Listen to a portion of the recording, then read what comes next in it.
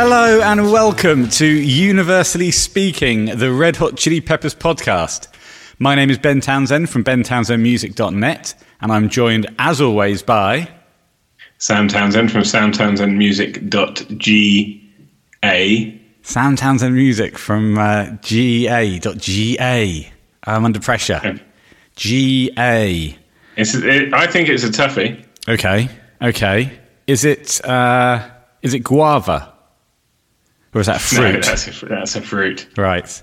Is it Guyana? Guyana, no. Okay, you're going to have to tell me what GA is. You'll kick yourself. Go on.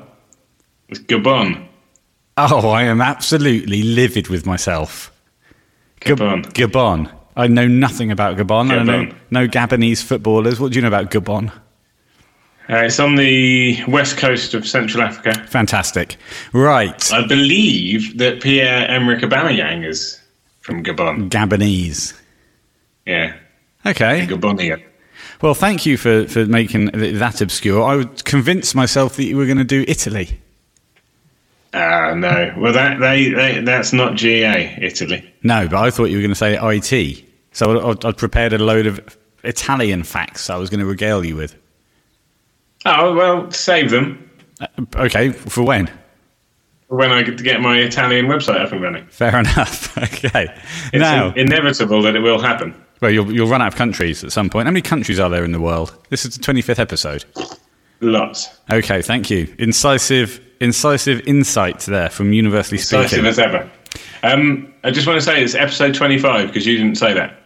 Right, yes, a quarter of 100. A quarter of a century. Yes, but never thought we'd get this far, but here we go. No, I mean, it's a milestone and it seems something to be proud of, but it does seem to have taken an awfully long time. Well, yes, it's because we went for 4 months without recording an episode. Yeah, I think that probably played a part in it. Now, Samuel, Yeah. And then we decided once, and it was Alex Fredette, God bless him, who wrote into us, the first email we received, saying how much he enjoyed it, and his brother, bonding with his brother over the chilies, and that got us onto the old and then we were back on. Yeah, we were back on in a big way. Yeah. So, thank you, Alex Fredette. Yeah. No. Yes. No. Well, which one? Both. Okay, you've cancelled yourself out. Now, I think that's for the best. We've had quite a busy week, but quite a busy couple of weeks over the past couple of weeks. We've had some lovely things happening. I was having a chat with Ambassador Tom Pope on Twitter about favourite pieces of merchandise, and he sent us a photo of some books. Well, he's got one of Chad's drumsticks for a start. Yes. He caught at a gig. So that's pretty cool. Lucky jigger. So I said that I liked the look of one of the books that he had, Body Parts, which turns out is a One Hot Minute tour era book. Lovely looking thing. And Tom... Well, you took a shine to it. Yes, I did. And I had a look on Amazon and it cost £82 on Amazon. So I said, look, I'm not going to get this now. I looked on eBay as well, but the postage was a bit prohibitive, plus if you buy the book as well. Well, there's no point in just paying the postage if you're not going to buy the book. Well, that is what I ended up doing. Yeah, well, true. And so Tom said, I'll send it over to you. And so I said, that's most kind. I'll read it and mail it back. And he said, no, keep it. And he did point out, otherwise would have just been setting up the world's most expensive library service. Yeah, just incredible. So thank you, honestly, from the bottom of our hearts, thank you for that. That was amazing. We had a message from a gentleman in the northeast of England, Mr. Jack Johnson, requesting to become an ambassador, and also, and here's the interesting bit. The twist. The twist of this particular email, he's a drummer, and he felt that Chad wasn't getting enough credit on the podcast, which I think is a fair point. It's something we've talked about. We don't have the necessary drum knowledge to go into too much depth about that. Well, I'll correct you there if I may. Please do. It wasn't necessarily that Chad wasn't getting enough love, because we do dish out a lot of love for the Myth. However, the Myth Smith. What he was indicating was that he could offer us a a level of expertise that we as non-drummers can't provide. The technical expertise. Yeah, absolutely right. So he also requested to be the drum ambassador. He did.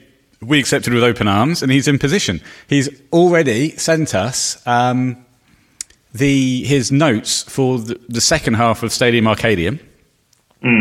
And so we'll be feeding that into the conversation when we do Stadium Arcadium Part 2.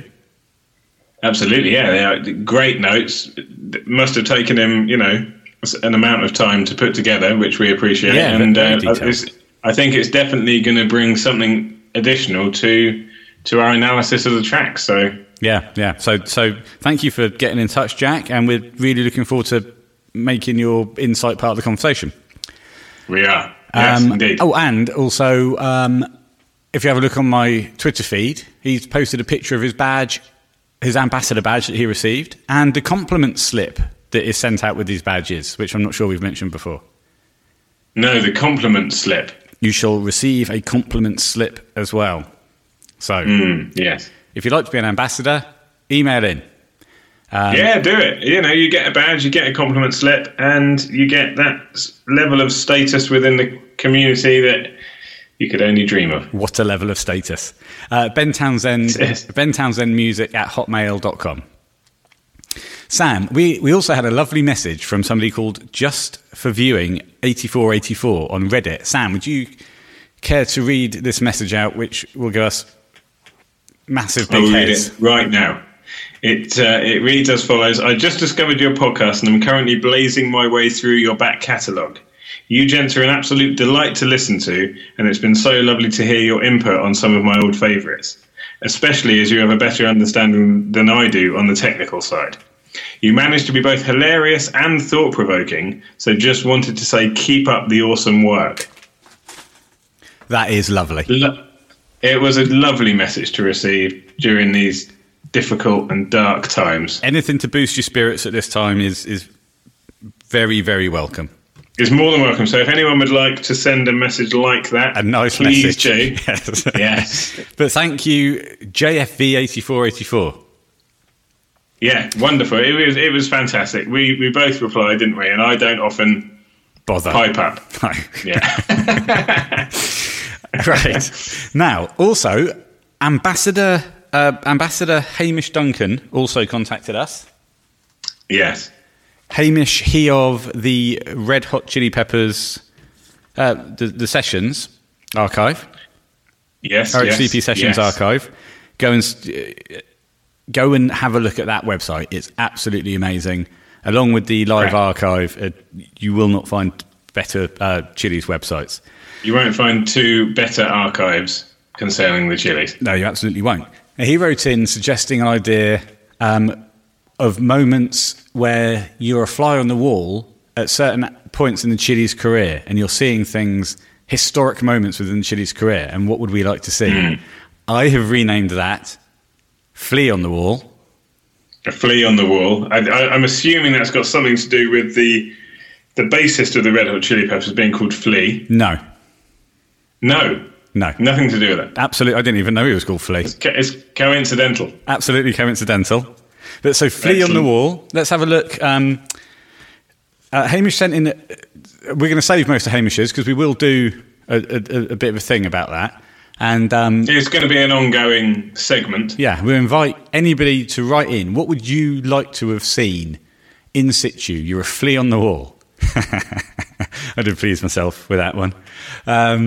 Hamish sent in some ideas, but suggested this one.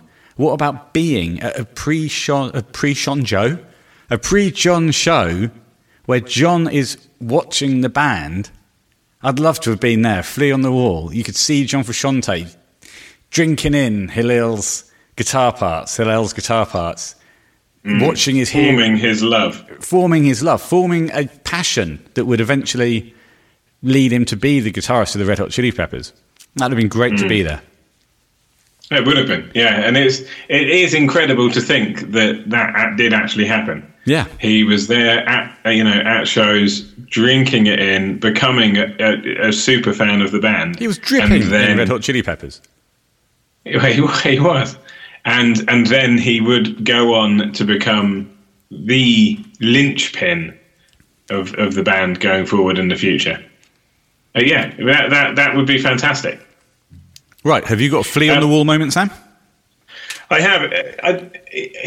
Something that I thought of beforehand and hadn't put it into this context was that I would love to have been at a more recent moment when they were talking to Josh about the fact that John was coming back.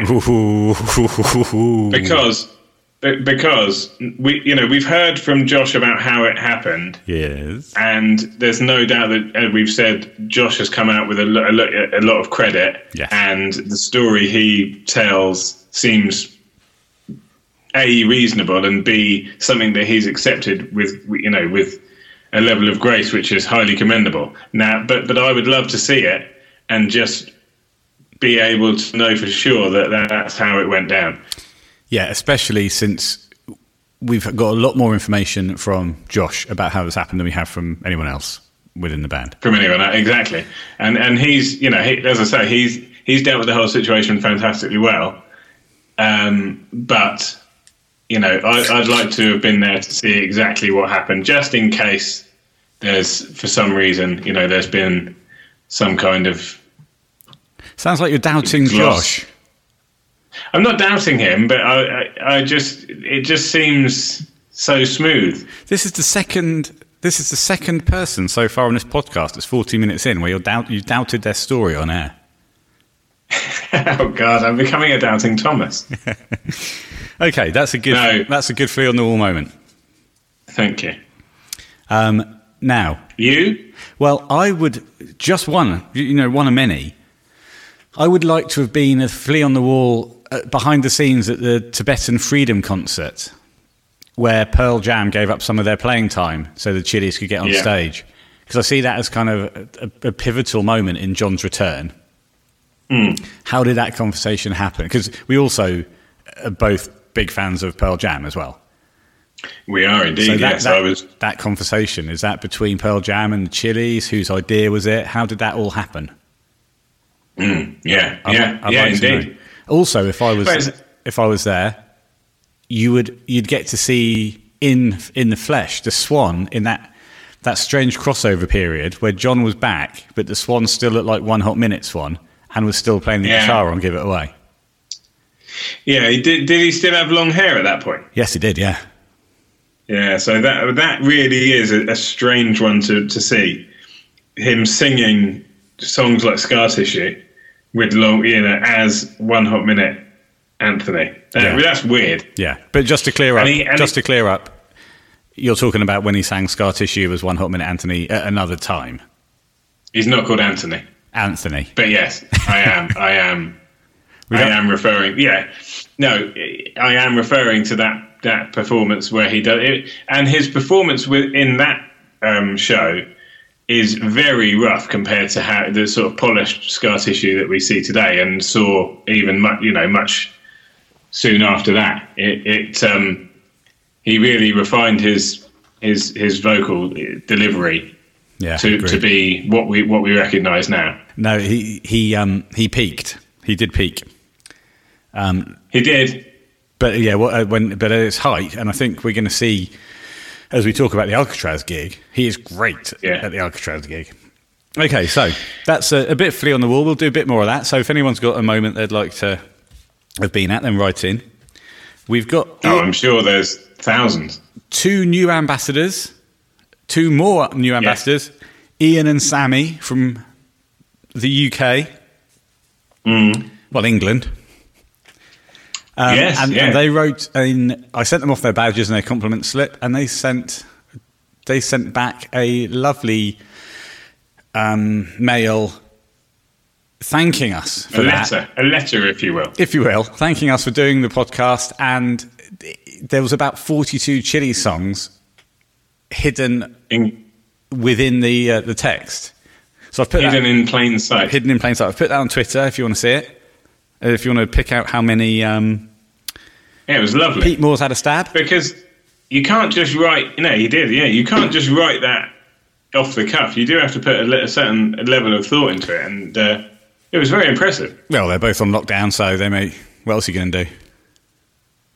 True. Yeah. No, in fact, yeah, they didn't put any effort in it. No, thank you very much, Ian and Sammy. It was a lovely thing to receive. It was very, very touching. It's the first physical letter we've received. Yeah, it brought a tear to my eye.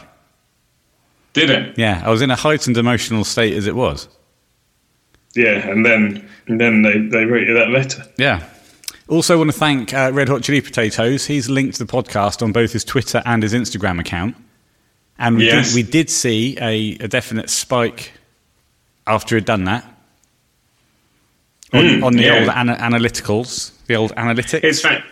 It's fantastic because, people like Potatoes who've got a much larger following than us, doing us a favour, essentially. Yeah, absolutely. So it's much appreciated. Yeah, thank you, mate. I think he's a real key member of the Red Hot Chili Peppers community, and we thank you for doing that, mate. Much appreciated. Indeed. And finally, a thank you to Ambassador Dan Boyd. I uploaded the video trailer, the podcast video trailer that he's done for us. That's now on the hosting page for the podcast, bentownsendmusic.net. Land on my homepage, and then it's easy to link to the page for the podcast. It's just a great video. It's so psychedelic. Fantastic. So psychedelic. It reminds me of the Zephyr song video. Yeah, it's brilliant. And it's good, that it's up there now and other people can go and view it and enjoy it for themselves. Yeah, so do head over to bentownsendmusic.net. Do. Yeah, and check that out. It's brilliant. And go there before you go to my new website. Yes, the Gabonese one. Yes. Dan did us a version of it, sent it over to us, and then I sent him a picture of us and requested that we come up on the end collage as well, which always makes me laugh when we pop up underneath the swan's armpits. Yes, that's right. Great stuff. So thank you, Dan. Yes, indeed. That was a fortnight in the life of Universally Speaking, the Red Hot Chili Peppers podcast.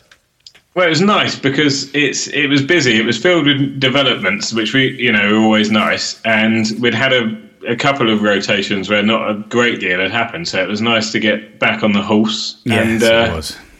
There we go. It was. So, thank you, everyone. We are now going to move into talking about a great gig, live at Alcatraz in 2006. Alcatraz the prison? No. Alcatraz, the venue in Milan in Italy. Yes. Milan. Did you say Milan or Milan? Milan.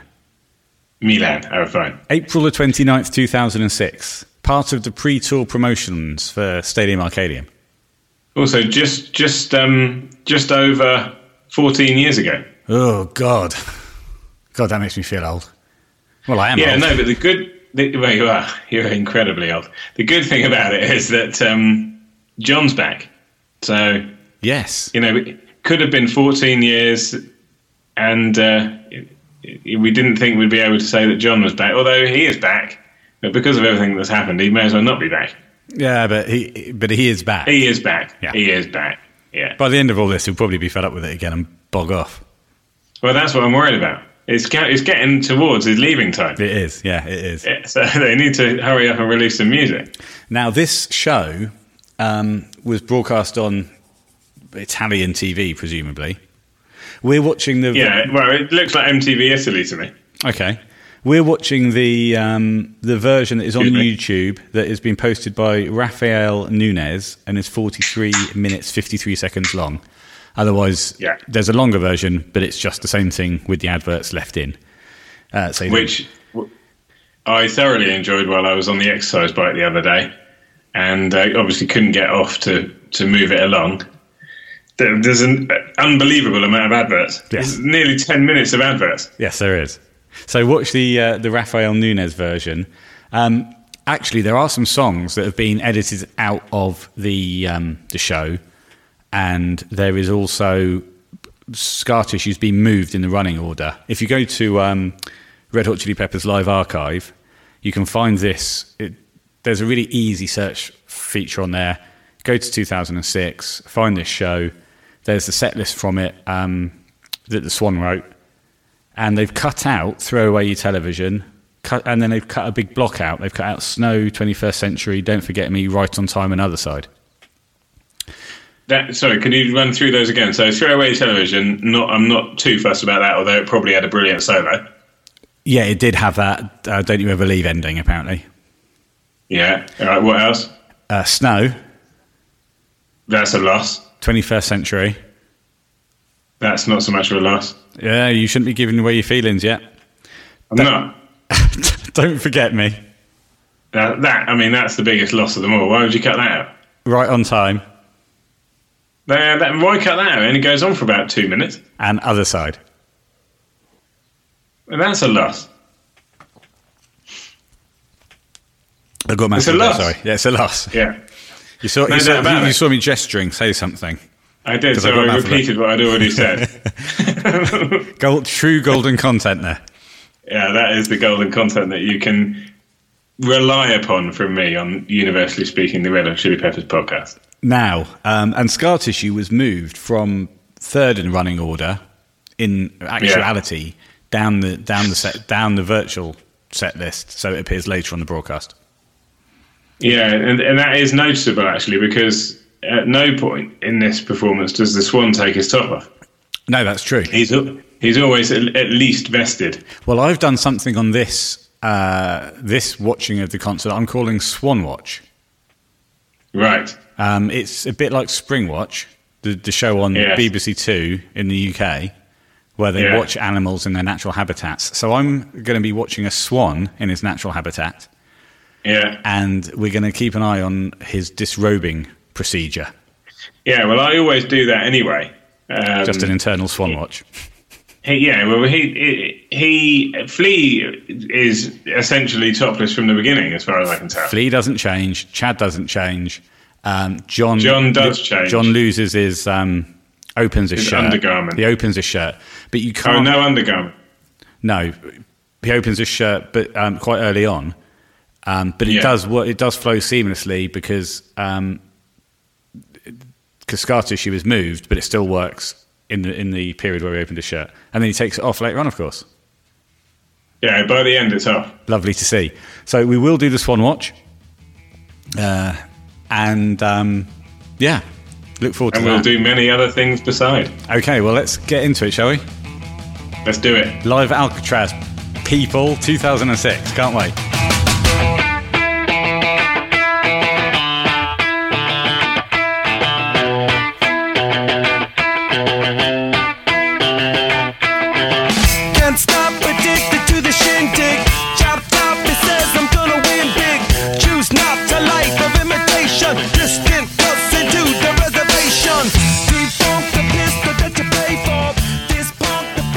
Coming out of the Red Hot Chili Peppers, the intro jam and Can't Stop live at Alcatraz in 2006.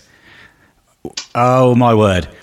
I would say if I was going to show someone the Red Hot Chili Peppers for the first time and say this is the band, this is their power, that might be one of the things that I would show them. Take me back to 2006. That gave me goosebumps. Man, they were powerful, they were potent, they were on point, they were all fantastic. What a performance.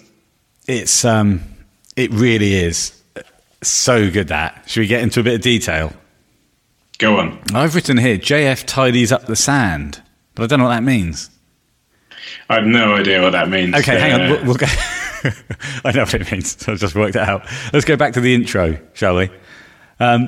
They get in, this might be an editing thing, but on this show, on this broadcast, they get into that jam straight away. Yeah. No mucking about. John hits that feedback note through the wah pedal. Yeah. And then Flea starts playing. When Chad comes in, the beat, it's like... It reminds me of the Smells Like Teen Spirit intro beat. It is, yeah. It's very similar to that. And Flea's sort of opening gambit reminds me of when we used to play My 98, which they play later on, don't they, actually? They do. Similar to that, just sort of heavy driving bass line.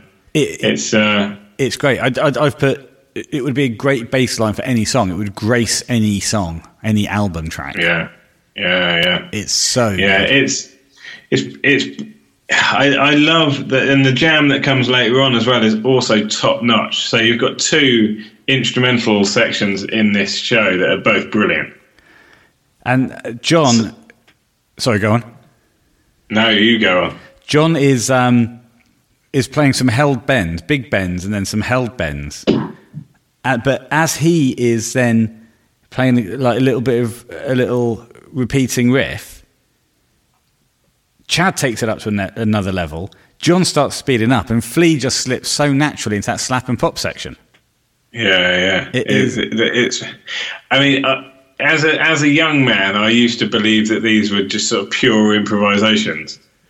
Obviously, now I appreciate that they know what they're doing here. You can't be this good. You can have a musical understanding with someone and produce this kind of thing, but not as regularly and as reliably as they do. Well, this is rehearsed, but it still sounds fantastic. I'm not sure it's rehearsed. I think maybe they just say, for example, right, we're going to go out. Can't Stop is in E, so they might just say, right, we're going to go out. We're going to rock something on E. It's going to be this kind of tempo. What I love about this jam as well is it's in and out. It's not one of those. Sometimes they go on for too long. It's maybe you're right. They just sort of set the parameters, and because of their relationship, they can move around within those sort of the set parameters and produce quality. Yeah, I genuinely think that's kind of more like what's happening here. Yeah. Did you spot at the 1:20 mark, 1 minute 20 mark, there's a little shy swan behind John's Marshalls? I didn't. What I did spot at one point, and I don't know whether it's once the song has begun, is that Chad points at someone. Oh yeah, we'll get to that. That's during Can't Stop. I think I know who he's pointing to. Yeah. What's going on? Now, we'll get to that. But yeah, great length. And then it leads into... As they come out of that, John's doing a little bit of pre-bends and things like that. No, a GTP, I've talked about this before. Very simply, a pre-bend is where you bend the string and then play it and then release it. So you start at a higher pitch and then you go to the lower pitch. And it gives it that kind of wailing kind of noise just before he goes into the... starts playing the intro riff. And he tidies up his sound. That's what I've put. He goes from that overdriven sound into a much cleaner sound for the kind of simple da-down part of Can't Stop. If you hadn't realised it already, it's at that point that you know what's about to come. The crowd here are great as well. It's fantastic to see. It is pre-mobile, so there's a couple of digital cameras on show at times. Yeah. For the most part, they're just paying attention. Yeah, it's pre-cameras on your phones, isn't it? Oh yeah, definitely. It's not pre-mobile. I think I had my Nokia. They're probably playing Snake. It's not pre-mobile, but it's pre-decent camera. Yeah, absolutely right. Oh, Miles pre-decent camera as well. Now, not even close. Once John hits that main riff of Can't Stop, he goes into a more overdriven guitar sound. I love it. He goes from a really distorted sound in the intro, in the jam, to a clean sound in the build up. And once he hits that main riff, it changes again. He just keeps changing the kind of the texture of the guitar sound. Yeah. Oh, it's a great opener. It's a fantastic song, as we know, but to hear it live performed to this level is an absolute pleasure. And once again, the Swan absolutely knocks it out of the park, I think. Yeah, he does throughout. And what strikes me, there are several things that strike me about the Swan. The first being that his fringe is far too long. His fringe is ridiculous. I can't see what he's doing. The second being that he is on such good form that he's still got those nuances in his delivery.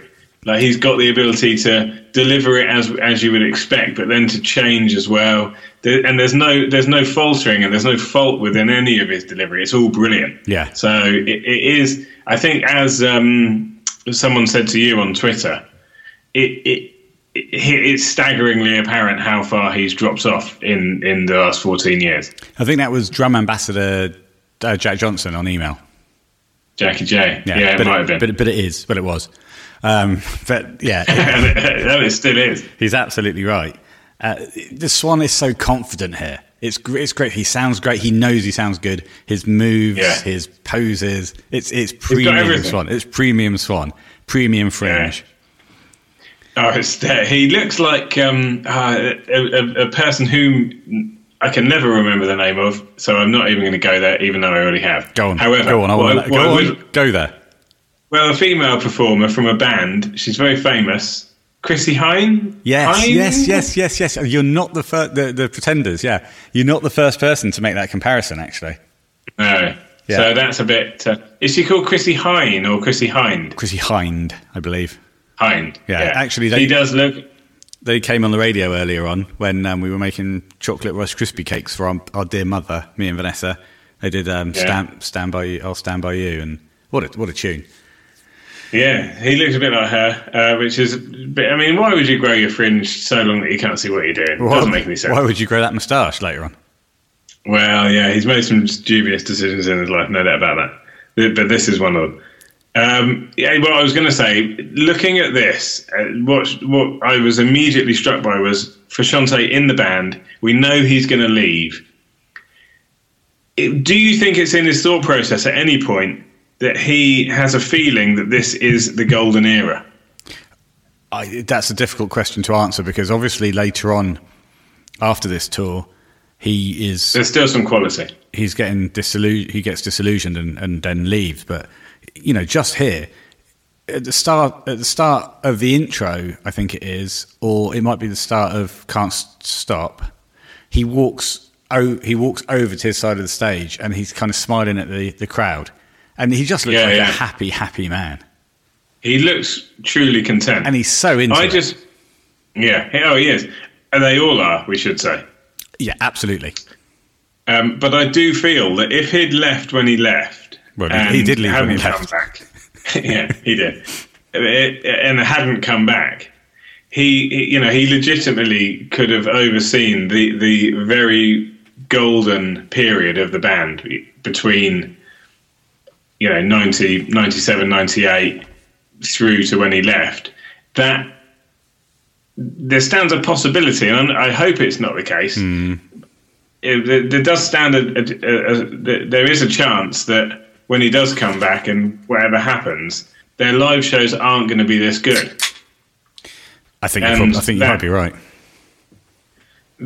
So it's not going to tarnish his standing in the band or the history of the band, but he could have and legitimately was a part of the that golden era, and it really was a tremendous time. It truly was golden content from the Red Hot Chili Peppers. It was golden content for a prolonged period. It certainly was.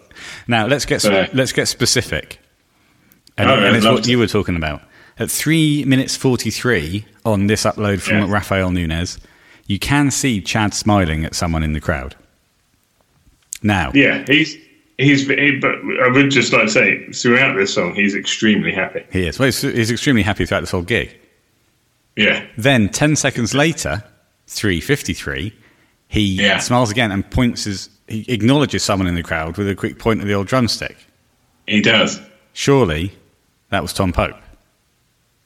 It must have been. Basically, I think what he was saying is, I'm not going to throw you a stick tonight, but I will throw you a stick at some point in the future. Another time. I had my eyes peeled for that cool bandana.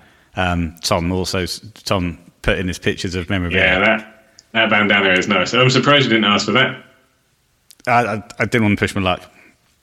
No, I didn't ask. I didn't ask for anything. No, just to clear this up to listeners, I wasn't going around Twitter begging for things. No, it's true. No. Now, that's very true. Listen also to halfway through the second chorus.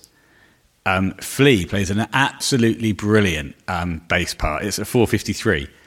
He plays an ascending bass line that's not on the record, and it kind of it holds up the rest of the song, and you kind of feel everyone waiting and then tipping over the edge and going into the second half of the chorus. It's such a genius bit of bass playing. And the tempo doesn't change, and the rest of the band are cracking on, but Flea plays it so skillfully that you feel like it's holding the song up. It's so good. It's so good. Well, I think as a sort of general point, all of the things they do within these songs when they are performing at that absolute highest level, there's nothing that I really hear and think that they should have stuck to the record. It's great to see them doing different things. Okay. Oh, right. Now, we are going to come to a song later on where I wish they did stick to the record and don't do what they tend to do in live shows. But that's much later on. Much later on. Oh, thank God. Now, have you got anything else to say? And when I watch these things, I tend to watch them just focus on what I'm watching and try and take in as much as I can. But this, I couldn't stop myself from my head and my body just began to move. And so it's fantastic stuff. It's brilliant. Yeah, it absolutely is. I've got that on the bridge, John sticks with that staccato strumming rather than doing on the second half. Sometimes he switches to that kind of high, warbly guitar sound, which is on the record. Yeah. But he doesn't this time. He sticks with that. He has got an undergarment on. Yes. But we don't see that come off. No, it just sort of disappears. Yes, it's not. Yeah, he clearly has an undergarment on. He's good. As was his way. He's got long sleeves. Right, we need to watch this later on and see where that goes. But here's an undergarment. I have got a swan watch. Go on. At the end of the song, the swan opens his waistcoat. Really? So he's already begun song 1, and he's already started the process of taking his clothes off. But he's come onto the stage dressed ready for a summer interview. Yeah, he's expecting to conduct a face-to-face interview in a summer environment. I think that's fair enough. It works out nicely for him because the first question from the interviewer was, "Can you sing Can't Stop by the Red Hot Chili Peppers?" Yeah. Can you still perform to your absolute maximum? And he said, absolutely, it's 2006. I can. Please don't ask me 14 years later. I can and I will, but don't talk to me about this in 14 years. Okay, let's move on to song number 2. Oh, it's a belter. Right. It's Charlie. Oh, my word. Can I just say something about Charlie? If you must. I must. It's a song which starts in one place, and then without really knowing how it happened, you end up at the end. Can I just make a point there? Yes. A, that would have been more suited to the Charlie section of the show. And yeah. B, I'm sure you're well aware that you said that last week. I am. I said it multiple times after a few beverages. I just wanted to throw it in now before we start. All right then. Well, drink up. Oh, are you going to drink that 10% stout or not? No, I'm afraid I'm not. Ooh, I'm scared of it. Bottler. Yeah, I'm scared. Sam was going to drink a stout and then saw that it was 10% and he's bottled it. Yeah, I completely bottled it. But I am drinking... Oh, we do the sponsor. Go on, why not? We nearly moved on. Today's show is brought to us by Brewdog, as so many have been in the recent past. They're a fantastic brewery. They produce my favourite beers, and I'm drinking Punk IPA, which is their sort of headliner out of all of their headliners, and it's delicious. So if you haven't tried it, go and get yourself some Punk IPA. It's wonderful stuff. So much more than Charlie's waking to my core, and Charlie's shaking and tell my story, and Charlie's making me smile.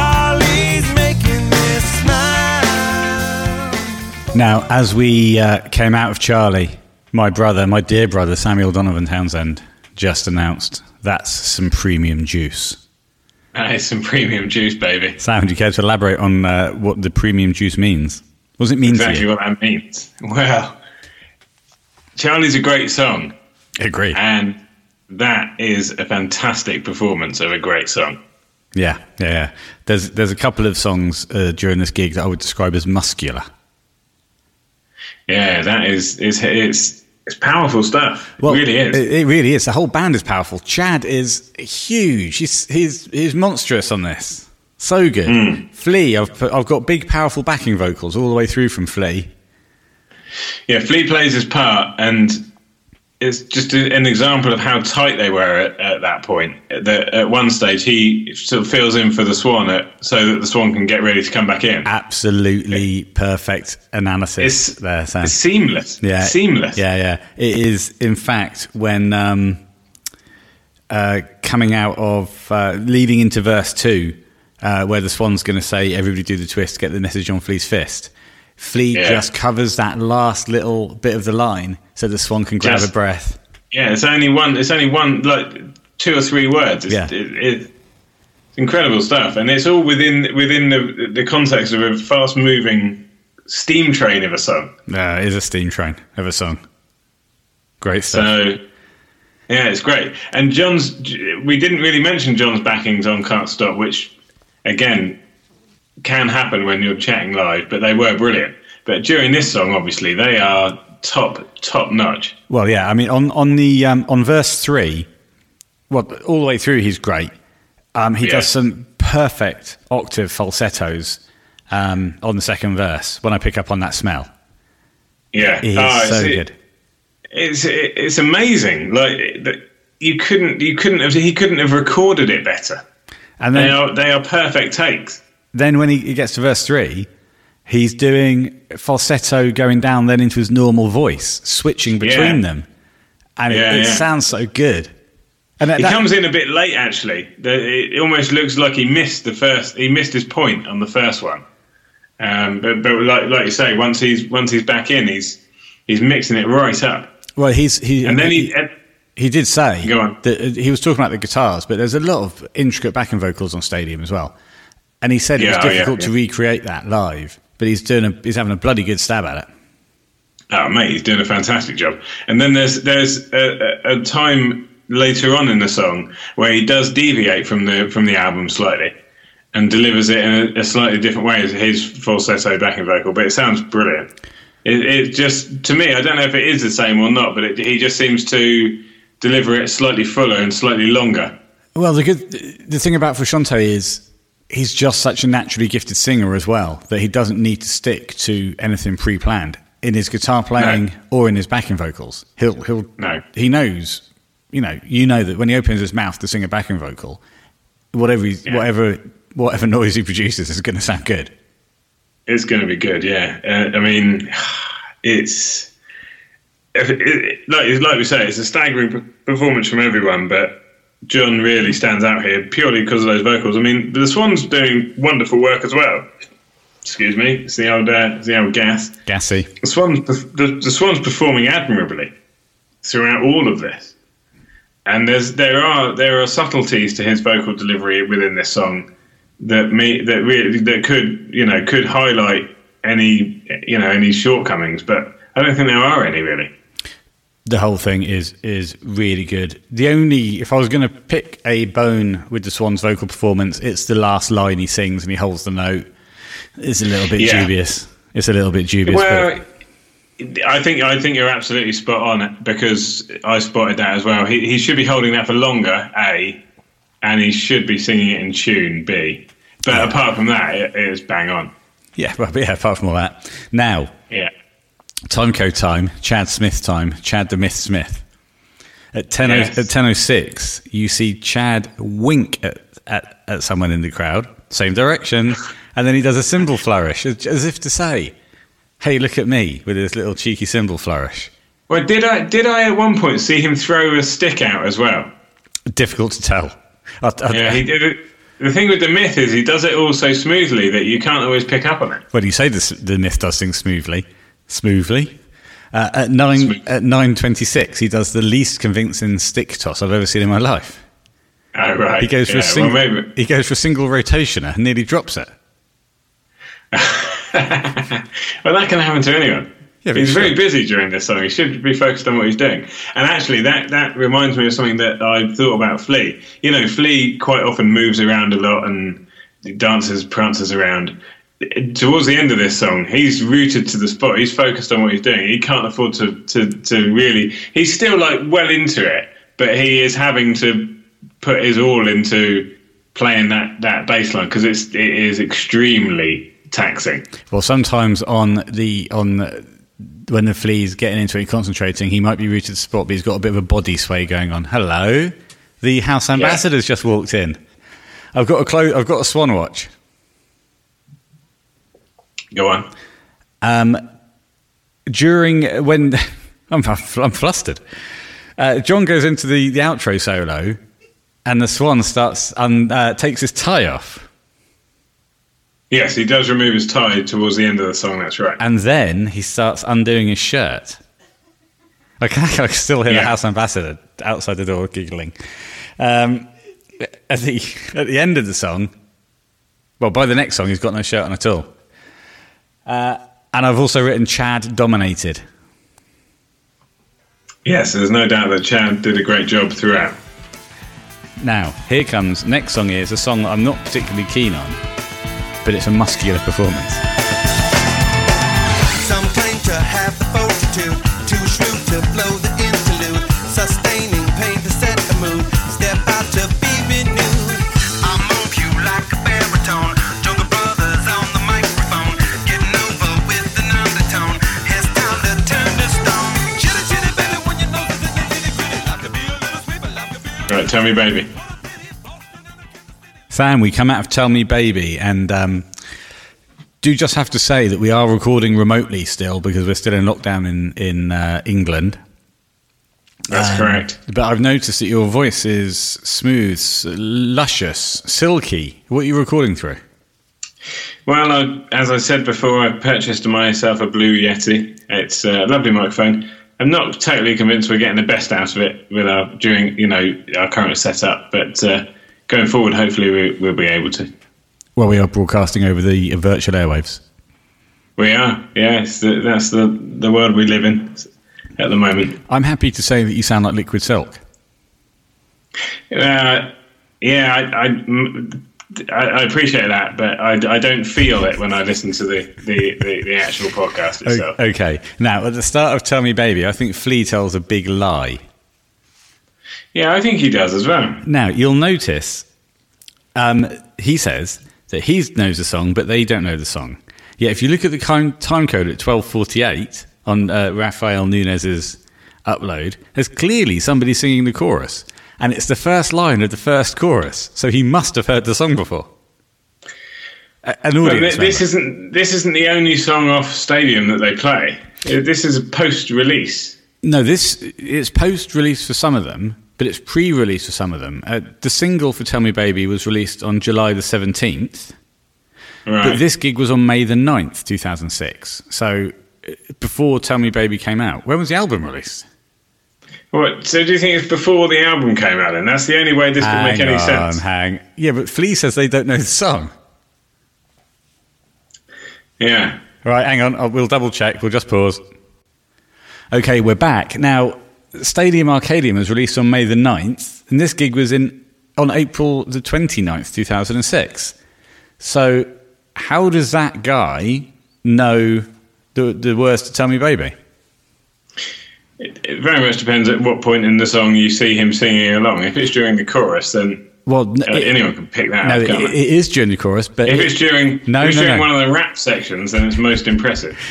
It is during the chorus, but it's the first line of the first chorus.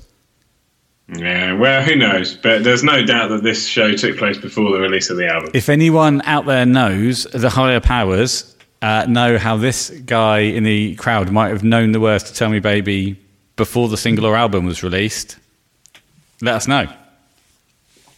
Yeah, indeed. Anyway, performance-wise, what did you make of it? I thought it was great. I don't really like this song, but it was great. It's so powerful. I feel the tempo's a bit quicker. It's got really big sound. The Swan sounds great again. Flea and Chad are great. John's performance actually on this one isn't one of my favourites. I don't really like the guitar, the main guitar solo, the second solo. It's kind of hit or miss for me. It's so-so. His backing vocals are pretty tasty. Yeah, absolutely. Flea is massive. It's a really great kind of showcase for a slap and pop style of bass playing, the old style Flea playing, if you like. What do you make of it? Yeah, as you say, I think it's a fine example of this song. On the album, it's not a great song. Although it was a single, I don't actually. As time goes by, I tend to like it more, only because we played it, didn't we? So we played it, but I felt I didn't enjoy playing it particularly. I think I enjoyed performing it because the Swans part is quite varied, and there's those nice rap sections. Yeah. It is decent, but I still feel that it shouldn't by no means have been a single. There's far better songs on the album. Not to delve too deep into the actual structure of the song, because we'll do that on Stadium Arcadium Part 2, but those rap sections are great. They're the best bit. They're the best bit of the song. It's like in Minor Thing when it changes up into a rappy section. Yeah, exactly. It's it's the Swan going back to his roots. He's traditionally came from that rap background, as we know, and he delivers them flawlessly. Again, we've said it before. This is great Anthony work. It's 2006. He's bloody spot on. He still looks brilliant as well. Like physically, he looks top of the range. He's physically sensational. There's one point where you can see a fan just over his right shoulder when they're coming in from behind him, and she is transfixed by the Swan. Mate, there's a point later on in this gig, I'll bring it up at the time, where he looks so sexy, so muscular and animal-like, but he's making such feminine noises. So much like Chrissie Hynde. Yes. We'll get there. Did you notice that just before the song kicked in, Flea climbs up onto his bass cabinets and jumps off? Yeah, it was like an aborted mission. He climbed, he got on and immediately got off again. Yeah. Maybe he realised he's got to switch a pedal on or something. I think he must have realised they were about to play a song, and climbing on the equipment was foolish. Now, did you also notice that after the first solo, where John goes up in octaves, he puts his delay pedal on for that, and he forgets to take it off. And so I did not. He plays that verse following the first solo with the delay on, and it's only during the rap section where he notices that he's left it on, and he goes over and turns it back off. Right. Yeah. Well, the Swan did it earlier. If he got hit, he started getting into it so much that then he made a mistake on the lyrics. And that's the thing, isn't it? When you are playing live, you can afford a certain amount of commitment and enjoyment. But what you can't afford to do is get so overly involved that you forget what you're doing. And that's a fine line. Or as we used to do, get so overly drunk that you don't know where you are and you're seeing double. Yeah, well, that's a different risk. It was. I've said it before and I'll say it again. That time, equally real. That time that we were playing, and I looked down to turn the wah-wah pedal on for a bit in Danny, California, and I could see two wah-wah pedals, and I just had to chance it. Which one was the real one? Yeah. But I got it right. Got it right. It was a 50-50. But no, yeah, I think that's where the Swan does sometimes come unstuck, is when he starts doing his, getting physically involved. He makes those lyrical mistakes, particularly during this period when he was more reliable than he is now. But the thing is, he does have his lyrical prompts on his foldback speakers, but he can't. How does he see them? He's got his Chrissie Hynde hair in the way. Exactly, he's got his fringe in the way. So I didn't notice him muck up the vocals earlier on. Was that a different song? Yeah, not during this song, but during during Can't Stop, he made a couple of minor mistakes. Nothing like we see these days where he gets completely lost. But just a couple of minor errors. And but like I say, most of those things during this era come from him getting so more involved in the songs, and that's what used to happen to me. That's when I used to make mistakes as well. As soon as you stop focusing on, it's like if you're playing the guitar and you stop focusing on your guitar part, you're going to make a mistake. Yeah. Interestingly, I find this. I say interestingly, that's a bold choice of words. Let's wait and see. Yeah. It's if you're not paying enough attention, or if you pay too much attention. I find that when I'm playing live, if I'm not thinking about it at all, it's normally fine. But if I start thinking about what I'm playing, because a lot of playing the guitar live is muscle memory, and you're doing the same thing you've done a lot of times before. Once you start thinking about what your fingers are meant to be doing, you're in big trouble. I've played the guitar solo for The One I Love by R.E.M. hundreds of times live in different bands, and I've never once fucked it up. And I thought to myself once, where was I? Might have been in Tudor Rose in Romsey. And I was playing it, and I thought, I've never got this wrong ever, so I've got nothing to worry about. As soon as I thought that in my head, bosh, my fingers stopped working. Yeah, exactly. That's it. You just need to be in that zone which works for you. Yeah, there's a nice middle ground between not underthinking and not overthinking it. Yeah, exactly. And it can happen to anyone, but what you must do is remain in that zone. Yeah, it's those signature parts. Because a lot of stuff that I play, if I'm playing guitar solo, I'll know roughly where I am. Like John does a lot of time. You know what key you're in, you know kind of what you're going to do, and it doesn't matter because you're kind of semi-improvising or improvising it. You can do, yeah. Whereas those signature guitar lines that everybody knows and expect to hear, like The One I Love solo, you fuck it up if you start overthinking it. Right. The pressure's on. The pressure was Anyway.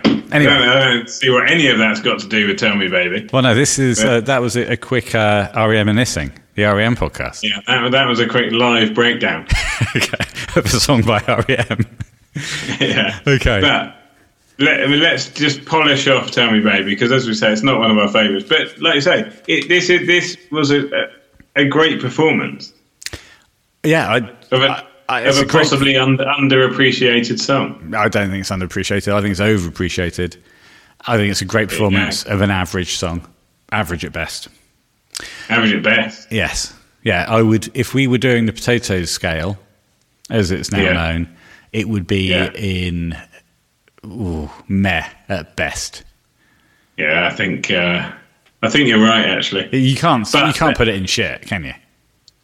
No. Oh no, definitely not. I do firmly believe that on the basis of this live performance, John is on fire. I love the way he holds his final note or his penultimate note into the final note. Yes. But I don't like the way this song ends. There are 2 or 3 songs on Stadium that end in this way, and I don't like it. But we'll get into that later. Absolutely. At the end of the song, Flea and The Myth just catch each other's eye, and that's quite nice as well. Yeah, those moments are obviously very precious. Right, the next one is Emily. Yes. Okay. Which is lovely, actually. Well, let's watch it and then talk about it. Okay. I have to say, Sam, that man's got a future.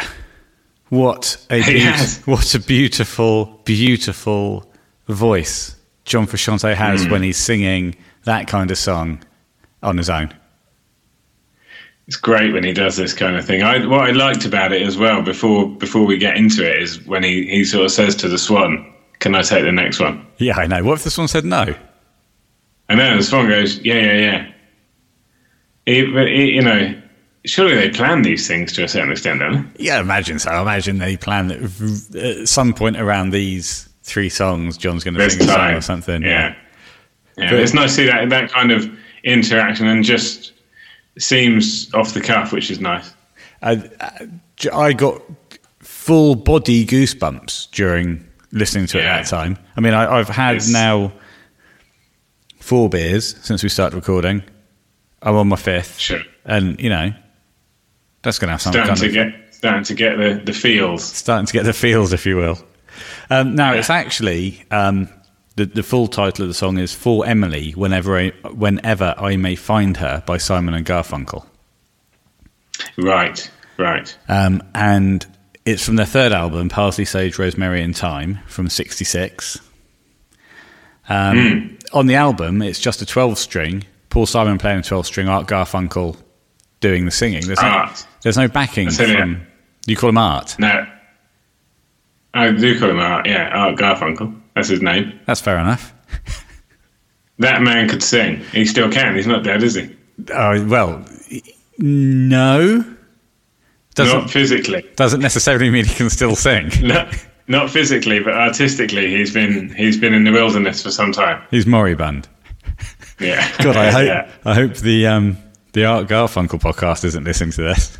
As soon as he broke ranks with Simon, it went wrong for Garfunkel. That was his biggest mistake. You're allied to one of the most gifted musicians, songwriters, lyric writers this race of humans has ever seen. Well, certainly, yeah. I mean, of his generation might have been an understatement. Well, yeah, but I just think Paul Simon is an absolute poet. Yeah, he's fantastic. And Garfunkel was lucky to have him. Yeah, I completely agree. But Paul Simon doesn't sing any backing vocals on this song, on the record. No. No. It was released as a single in '72 to promote their Greatest Hits album. Well, I'll be blatantly honest with you. I've never heard it until John sang it to me. I had obviously heard it prior to watching this show for tonight. And when John does these solo performances, it's great. And obviously, the most famous of which is at Slane. Certainly the most famous amongst us. Yeah. But this is slightly different kettle of fish. Art Garfunkel himself said he considered this one of the hardest Simon and Garfunkel songs to sing. Yeah. There's a lot to it, and it really does. You hear John in all his glory and in all his different ranges. You certainly do. That his kind of low, natural speaking voice singing. I just love that. It's gorgeous. Yeah. He does deliver one of his trademark roars. I could live without that, to be honest, on this song. I know what you're saying. I do know what you're saying. It's not one of his best, but when you deliver a vocal like that, and when John does it, it's so fully committed. Yeah, sometimes it comes out absolutely perfectly, and sometimes it doesn't quite hit the mark. And he is actually able to adjust it mid-roar, which is quite impressive. Yeah. I agree with what you're saying. I just don't think it suits this particular song. Doesn't quite fit. No, I know what you're saying. Because there is actually enough variety and nuance within the song anyway. And the build-up is so well judged that the roar almost is out of place anyway. Yeah, I agree. Anyway, a lovely performance overall. Oh, absolutely lovely. I mean, we're both, for reasons we won't go into, in heightened state of emotion at the moment. And I will admit that while I listened to that, it brought a tear to my eye. I admire your honesty. Thank you. Now, did you notice that during that, the Swan had a little wave at someone? Did he? I did notice he was just, rather than, sometimes he just sort of wanders off, doesn't he, and disappears during these sections. But he was actually stood there and watching John, which was nice. Yeah, and waving at someone. Now, I think it might have been the beautiful and talented Angelo. It might have been. It might have been a young lady in the audience. Give that girl her t-shirt back. Yeah, she's freezing. Exactly. He does like to look out for the audience. Not as much as Vedder. I've never known. Obviously, Pearl Jam was struck down by tragedy. Tragedy. Tragedy. Yeah, I was trying to say it. You sounded American when you said that, but tragedy. Yeah, fair enough. Yeah, tragedy. Go on. Well, they suffered the hell of two, I believe, two members of their audience being killed. It's affected them greatly. They talk about it often, and they're very close with the families involved. Really? But it's nice to see. Yeah, it's nice to see the Swan, looking after. He's not doing it here. I mean, it's a totally different gig.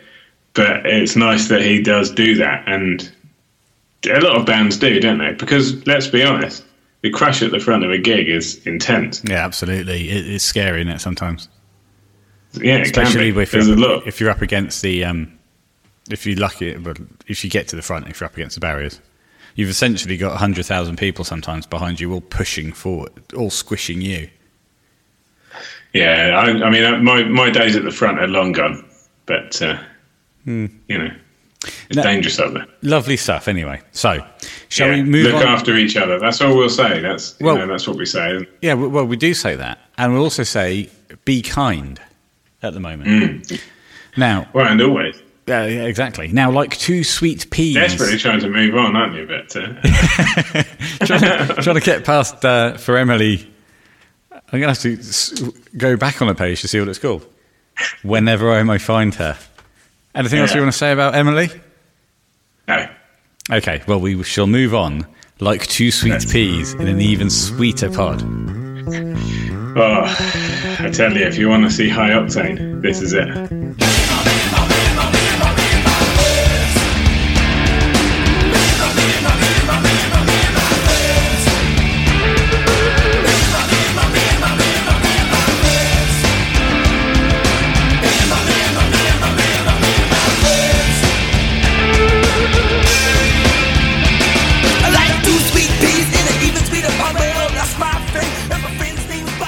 Coming out of Me and My Friends at not only full volume, but maximum capacity. Seizure-inducing camera work. That often happens during these shows. I don't know why. I'd much rather just have one camera so I can watch the whole band. Yeah, but this one goes much into the live at Red Square approach to filming. I think there might be a gap in the market there, actually, of a production company that doesn't do all these ridiculously fast cuts. Yeah, let me just watch the band. The reason I've been watching these videos is because I like the band. Yeah, it doesn't whip pan and crash zoom every single shot. Yeah, doesn't. I don't need that shit. I'm 38. Yeah, right. I thought you were older. No. If anything, I'm younger. Dear me. Yeah. Should we, for the purposes of the podcast, pretend we're 10 years younger than we are, so we can keep up with the youth market? Exactly. Well, you're a fine looking 28-year-old. I am. Cool. And you look absolutely fantastic for a man of. Go on. 32. 32. He's got well done. Drop that shit, Holmes, says the Swan to the Flea. And the Flea does drop it. He does, yeah. The Flea, what does the Flea say before he starts? Oh, yeah, he says, there's a lot of lights up there. We've got a lot of lights because we're a big, rich rock band. Yeah, classic. There's a lot of lights. Classic Flea gibberish. Yeah. It's a great... And then, it's a great big sound, this song. It's mega. It's very, very tight as well. It's an anthem, isn't it? And there's no doubt about that. Yeah. It's as tight as a tiger. It is. Just how tight is a tiger? Very tight. Did you know, I learned today that if you shaved a tiger, it still has its stripes on its skin? Yeah, I did know that. When did you shave a tiger then? Oh, God, I was born in 81. I think I shaved my first tiger. No. Yeah, you were born in 91. I was born in 91. I think I shaved my first tiger in 95. Yeah, so you were 4. Yeah. Now, they look into that's quite normal, isn't it?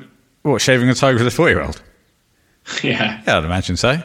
Drop Obviously, we released it back into the wild. Yeah, well, fully shaved. Drop us a line, bentownsend@hotmail.com if you shaved a tiger when you were 4. Yeah, we're not expecting too many calls. No, well, no calls. I haven't given out my number. A super tight song all the way through this one. It's not one of my favourites, but you're right. It is an anthem, and every time I've seen the Chili's, I think they've played it. Yeah, you say muscular. This is muscular. There's several things that happen during this song. Not least when the Swan starts to stir it up. Oh, he rubs that circle. Yeah, he rubs that circle big way. But there is actually there's a moment just before the bridge where John he goes to raise his hand. He almost loses himself in the moment, and then realizes that he's got to pull back. Yeah, I've got that written down. This is a lot of classic John arm holding up in the air, like he's. He goes to do it, but then he has to pull back because he's due back in. But yeah, he's got to get back in there, and there's quite a lot of this song where there are some ebbs and flows in it, and it gives John time to do a bit of the old classic John. We don't see it to the extent that we saw it. We see it in other songs. This is a fast-moving freight train of a song. Wow, that's your second train analogy. So far, we've had a steam train and a freight train. What other trains are there? Diesel train. Yeah. Well, you've seen Starlight Express as many times. We've both seen Starlight Express at least 10 times. We have, yeah. So you've got the electric train, Electra, the diesel train, Greaseball, the steam train, Rusty. That was you. That was me, yeah. When we were, this is going into a little bit of family history, shall we? Why not? When we were younger, this is an insight into the theatrical life of the Townsends. We'd been to see Starlight Express a number of times, and it gripped our family. It meant driving from Southampton, Hythe, where we lived, to London and back each time. We saw Starlight Express. A long way. Saw Starlight Express 10 to 12 times, and myself, Sam, and the middle brother, who will remain unnamed because he's a deeply private person. He is. We put on lounge shows, living room shows of Starlight Express, didn't we? In roller skates, we made full costumes for ourselves, and we. Well, I couldn't skate, of course, so I was on foot. You were a runner. Oh yeah. But honestly, the original cast recording of Starlight Express is well worth a listen, I would say. Oh, without a doubt, yeah. It's fantastic. There are pictures somewhere. If you want to see it live these days, you have to go to Germany. Yeah, or time travel back to the Apollo Victoria. Well, I was going to say Germany's your best bet, but it's probably not. You're probably better off trying to build a time machine. Yeah, absolutely. Unless you live in Germany. Even then, if you want to see the original version, which was the best version, you're going to need a time machine. Well, we've had our flights for the summer officially cancelled now. Oh dear. Yeah, our Pearl Jam extravaganza that was due to happen at the end of June is gone. That is a shame. And I've got nothing particular planned until December when we're going up to see the Mosconi Cup at the. Oh, you should be fine by then, hopefully. Well, you hope so, but if there's not anyway, we're digressing. Me and my friends. Lovely, but No, I actually enjoyed it more than normal on this performance. Everyone's absolutely loving it. The Flea, the Swan, the John, the Myth. Yeah, they're all on top form. All of them. I did think we should have a T-shirt made that has the nicknames on the back, so we can have the Flea, the Swan, John Anthony motherfucking Frusciante, and the Myth. Yeah, we'll get those made. Yeah. Okay, look, the next song is awesome, so should we move on? You're gagging to move on, I can see. Yes, once again. I've got to that point in the conversation where it was like Emily, where I'm just ready to go. Okay, let's do it. Do it.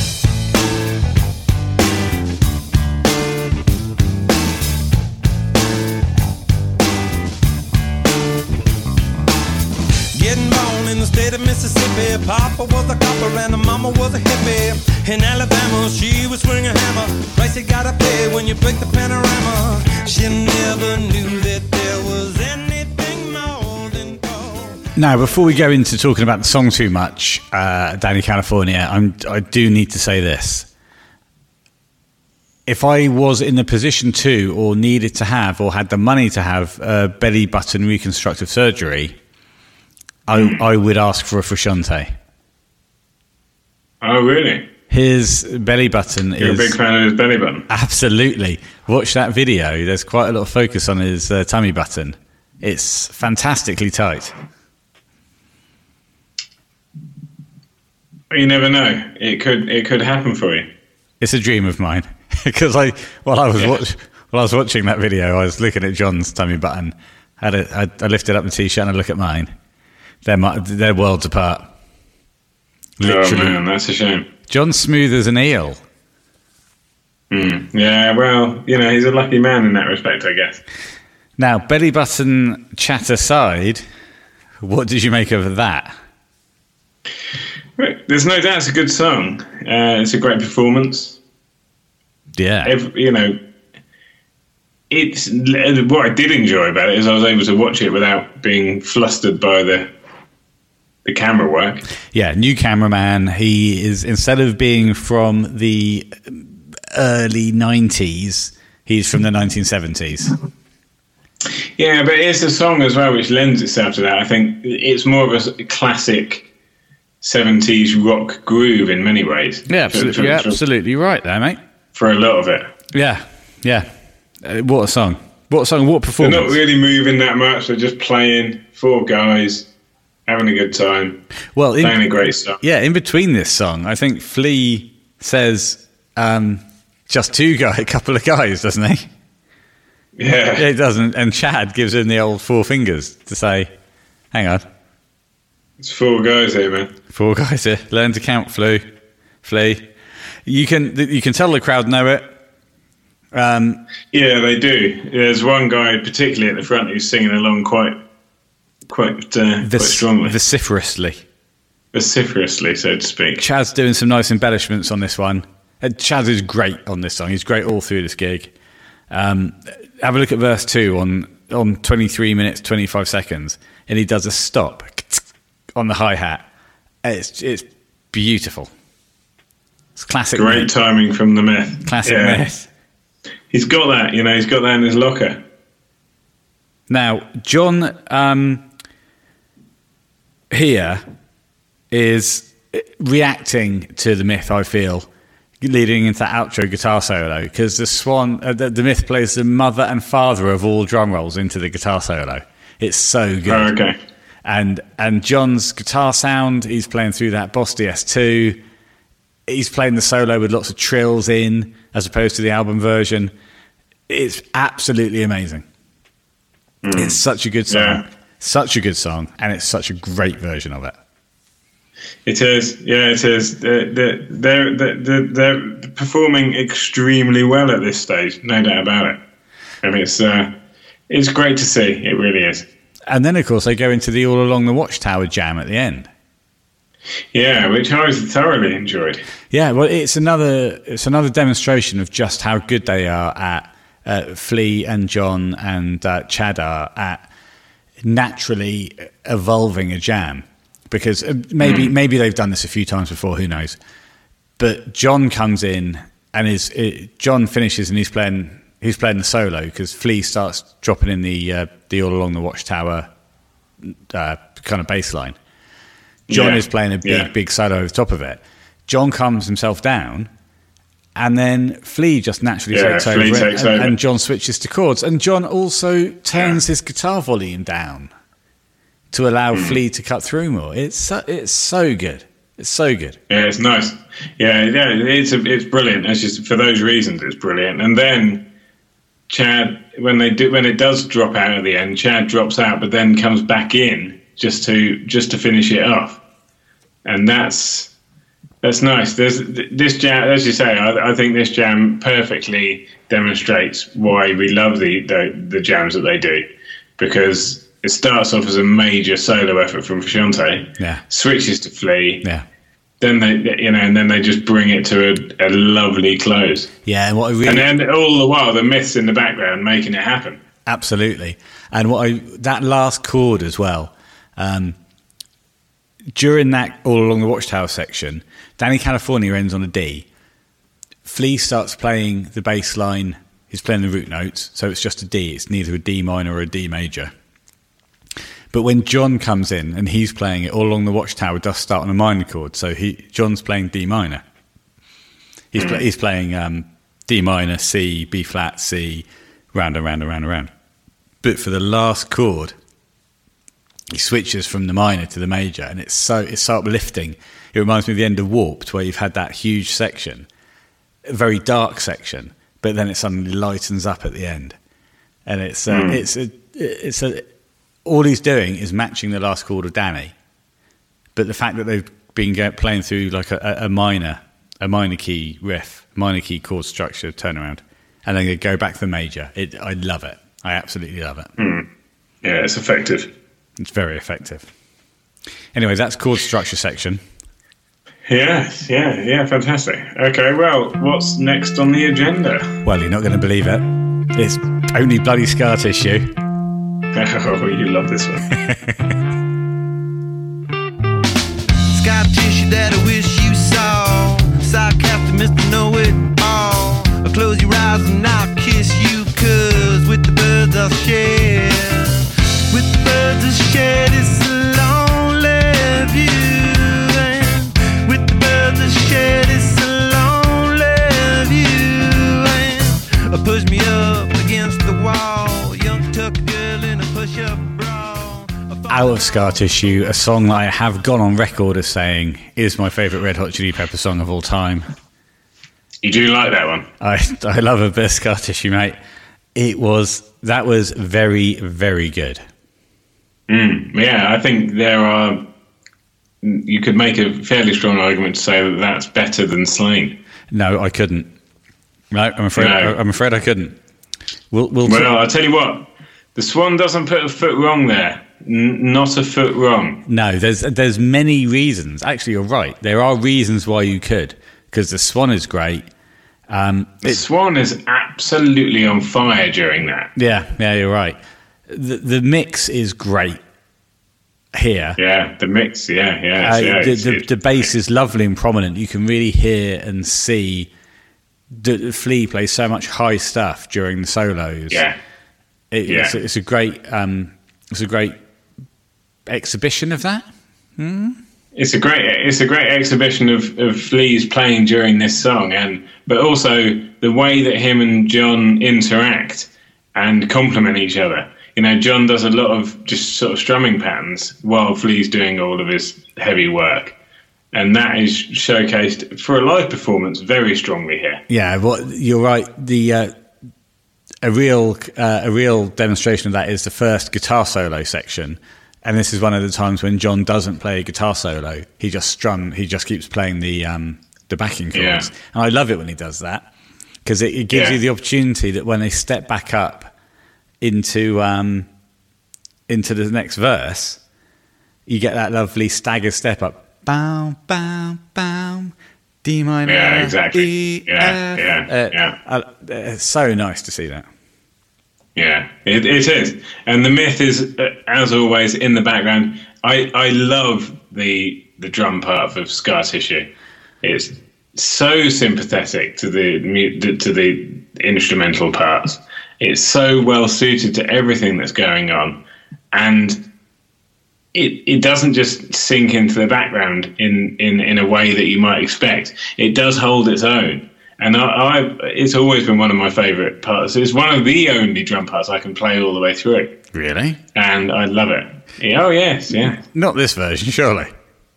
Not necessarily this version, but the album version, I used to be able to play all the way through. Yeah, there's huge differences between the album version and this version. But there are. Chad does, on that last solo, he does the massive snare roll into the second half of the outro solo. John doesn't respond to it in quite the way he does at Slain. But no. In fact, that's one of my least favourite parts of this song is those solos John are played through. It sounds like he's playing the wah pedal and he's got it toe forward, so they're very, very trebly. Even though he's on the bass pickup, he's on the neck pickup, the bass pickup of the Strat. They're just a bit thin for me. That's all personal preference. No, I know what you're saying. It is obviously slightly different to what we see on Slain. I do like the kind of the repeated version of the second solo is slightly different. It almost just sort of rides that wave. That's how I felt. On the guitar. Yeah, I like that. Yeah, I'm not anti any of what he's doing here. It's just the guitar just sounds a little bit thin for my taste. Yeah. No, fair play. Picky bastard. Well, that's what they call you, isn't it? Picky bastard. They call me picky bastard. It's a TV series, isn't it? That's what? And that's Peaky Blinders. Yeah, I'm picky bastards. Yeah. Yeah, but I mean, if you're going to once a fortnight generate Red Hot Chili Peppers golden content, you will have to talk about the slightly thin guitar solo tone on Scar Tissue at live at Alcatraz in 2006. You're going to have to. That's the way it goes. Yeah. Going to have to do that. That's the way it is. Now, this is, though, a masterclass of Frusciante backing vocals on the choruses. And on the fourth, it is. On the fourth chorus at approximately 31:15, yes, he sings it in his lovely natural voice, and he doesn't often. Oh, it's so nice! It's so nice. It's a lovely Frusciante. Yeah. I mean, that natural sound that he produces is. I said it last week. I think I can't. I think he's. I mean, I can't think of any other singer that can produce that sound, but also have so many different sounds and within their range and so much range. He is truly unique, I think. Well, yes. I don't think you need to. No. Well, no, he is unique. Every single human being is unique. And you never need to preface the word unique with any other word. No, that's true. But yes, John Frusciante is unique. I completely agree with you. I would say, yeah, he's got a lovely range. If I was going to pick a better range singer, I'd pick Freddie Mercury, but he was the lead singer. I think exactly. We've often said Mike Mills from R.E.M. is a great backing singer.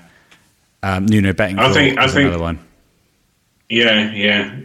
I think if I was going to choose the best lead vocalist, I would probably go for Freddie. Yeah, I agree. So would I.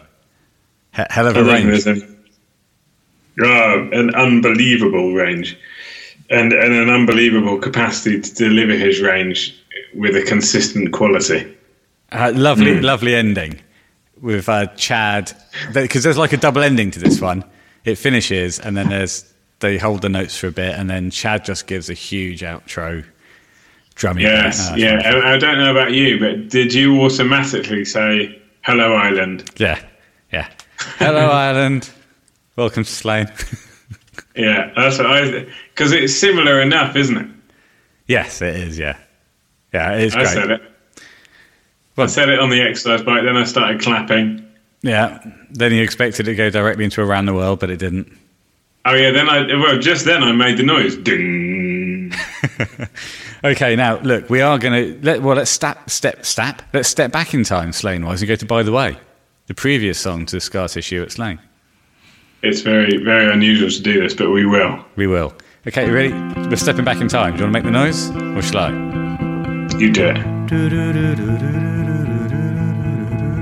Standing in line to see the show tonight, and there's a light on, heavy glow. By the way, I tried to say I'd be there, waiting for Danny the girl is singing songs to me. Coming out of By the Way live at Alcatraz, I spent a lot of the time watching that song with my arms in the air. You did, waving them like I just don't care or didn't care. Mm. You didn't seem to. And they're brilliant. Well, I've now had 7 beers. I'm sat in my DVD room at home. No one can see me. I may as well wave my arms. Have a good time. Yeah. Yes, indeed. I couldn't agree more. I think. By the way, it's an interesting one for me. I like it. I've got no problem with it at all. But when I watch it live, it takes on a whole new dimension for me. Yeah, I like By the Way. Funny though, yeah, I remember when we first listened to the album when they were releasing tracks day by day. So you could, on the internet, you could listen to the tracks. And the first one was By the Way, obviously, and we both kind of thought it was a bit of a funny one. Yeah, exactly. And I think that's where my whole thought process stems from, and I've never really moved on from it. But when I hear it live like that, it's incredible. It's just incredible. Yeah, when it kicks in after that the quiet intro, it's such a big sound here. It really is a great mix, and they're all playing great. Yeah, and when they break it down, it sounds so good. Well, and John's back-end vocals are just on point throughout. It's it's a tour de force.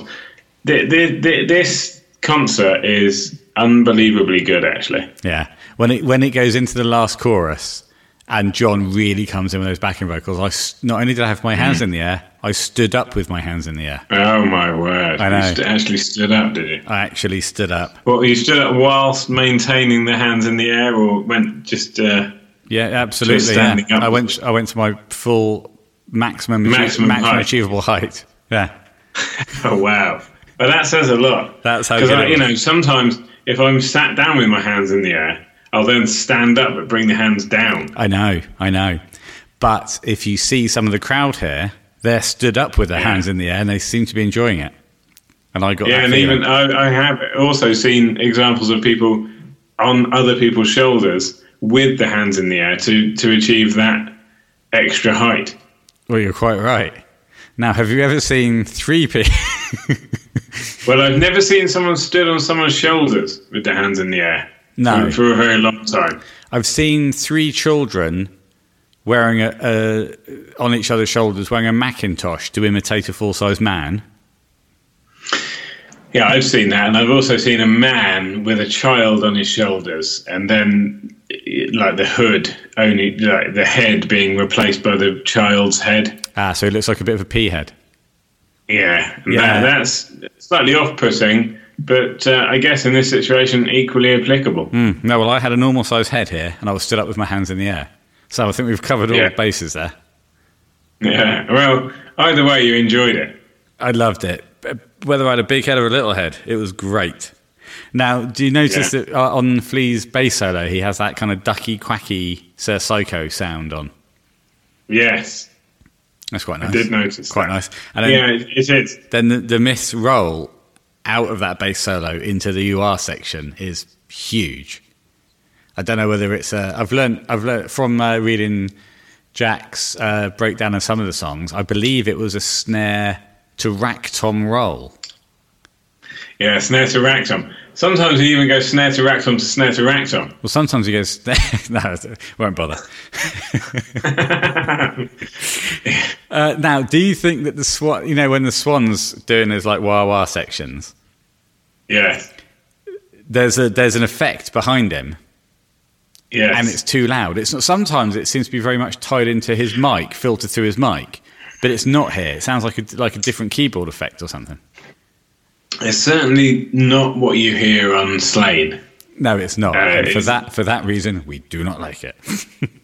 No, but it's just different, and then to our inquiring minds, we say, "What's going on here?" Well, I'll tell you what's going on.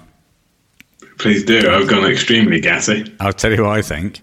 I think there's a man who is going to come out on the next song, Give It Away, and do a bit of singing. I think he's skulking around behind the Marshall stacks, playing a keyboard. Doing that shit. Yeah, you might be right. I don't know whether that's the case. You can see that man behind the Marshall stacks. Doing something. You can't see the keyboard, but somebody's making that noise. And it's not one. It's not one of the famous four. No, but I don't know why. If they are doing that, I don't know why they feel the need to, because they can do it. They can do it on their own. Can they? Oh, I think they can. I think it's Rob Run. I'm convinced of it. Do you think it's Rob Run? Rob Rule? Yeah, a.k.a. Spider. I don't know. He looks a bit taller than he used to. Yeah, he was always a tall man. He's got a different skin tone as well. Yes. In fact, I'd go as far as to say it's a completely different person. Yeah, it's not him. I don't think it was him. I have looked this up on RHCP Live Archive, and there's only 4 members, the 4 members of the band listed as performing artists there. But definitely on Give It Away, we'll get to that in a minute. he's singing "You're Gonna Get Yours," and he's he comes on for that. Someone's definitely playing these wah wah, wow wow wow sections. So, is there a fifth member of the band here?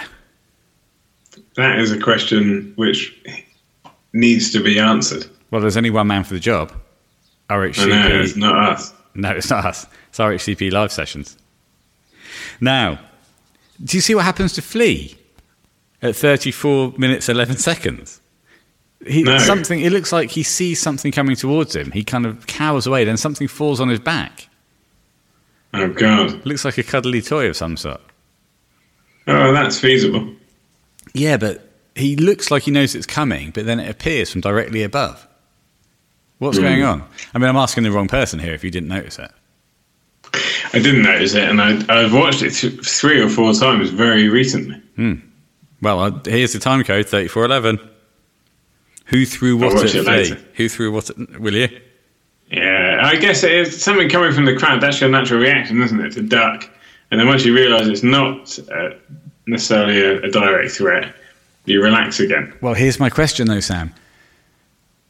If it's from the crowd, it looks like he sees it coming from the front, yet it falls directly down from above him. There's no arc. There's no arc. No, yeah, but if you do the perfect throw, then it can appear to land directly on the back. I think even if it comes from the front. I think if you review the tape at 3411, you'll find this as confusing as I did. I mean, obviously I haven't seen it. No. So I can't judge fully. Okay. Possibly, maybe it was dropped from the lighting rig or something. That's what I would have thought. But Flea clearly is looking forward and cowers. He cowers like a little boy. Exactly. Boy. So that tells me it comes from the front and lands directly on the back with the perfect arc. I'm not sure. The only thing I can think, and this is a stretch, is that someone throws something from the front so high it hits something above them, like the lighting rig, and then because of that, drops directly down. Drops directly back on the back. But that's feasible. That's feasible. Flea does not look up to track the original flight. So what's happening? I urge you at Flea 33.3, whatever you're called. He'll never reply. He hates us. Well, I wouldn't go that far. I'd say he's A, indifferent, or B, has never heard of us. Yeah. So, well, I take that as absolute hatred. Well, that's the third person you've slandered on this podcast. One of them, a member of the band. We do want to stay on their good side. Shall we move on to Give It Away? I think so. Now, during this section, John not only loses a shirt, but also grows a flower. He does. So, let's listen to this, because this has got one of the greatest intros of all time. This is potent.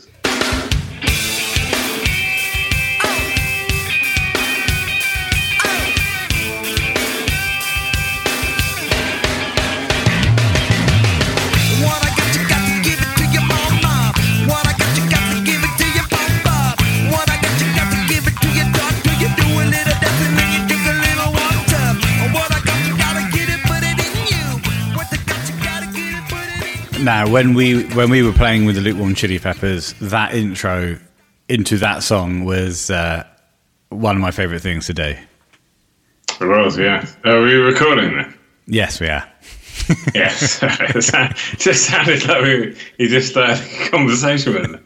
Well, yeah, indeed. Isn't that what we always do? It is, but normally you say, you'd say something else. Normally I say, coming out of X... really loud. Exactly. No, coming out of X into Y. Yeah. That is Public Enemy. That is You're Gonna Get Yours from 1987. A great year. What happened in 87?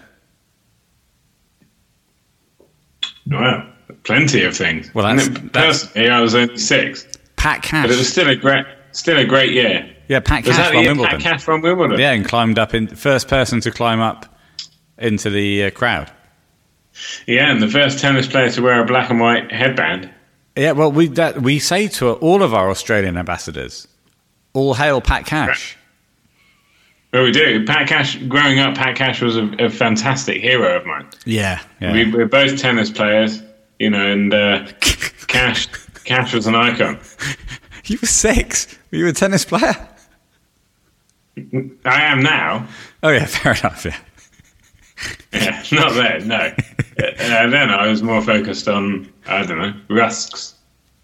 You were 6. Yeah, probably not rusks. You've moved on past rusks. But you're confusing what people do at the age of 6. Yeah. A, you're not a tennis player yet, but B, you're not a rusk eater still. I'm not on rusk. Is rusks pre-teeth? Well, they're very soft, aren't they? Maybe it's baby teeth stuff.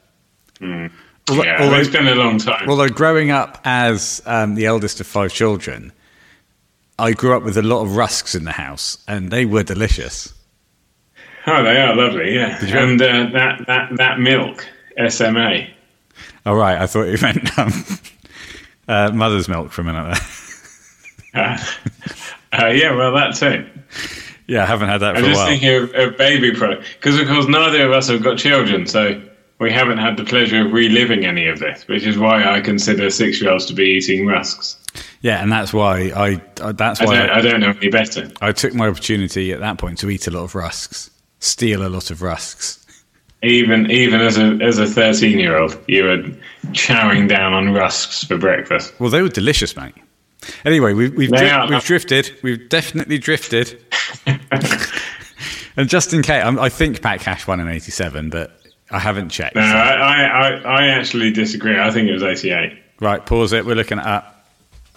No. We are. Okay, to all of our Australian ambassadors and listeners, I did not let you down. Pat Cash did indeed win the Wimbledon's men's singles champion in 1987. He did. I apologise. I thought it was 88. Edberg won in 88. Classic Stefan. Oh, Edberg was a very, very fine player. Hang on. Let's go back to Red Hot Chili Peppers, shall we? Well, yeah. What we've accidentally done is slip into an episode of our other podcast, Rusks and Tennis. They're both enjoyable pastime. They are. If you want to listen to... if anyone who's listening to University Speaking Red Hot Chili Peppers podcast hasn't yet heard the other podcast, Rusks and Tennis, it's at www.ruskandtennis.net. Yes, it is. It is. And it's been, well, if not as successful as Universally Speaking, the Red Hot Chili Peppers podcast, we have had some uptake. A lot of babies and tennis players. And tennis players, yeah. Okay, so, listen, but that intro, what an intro. You used to love playing it live. What song is this again, sorry? Just Give It Away. And they've just done the Public Enemy intro.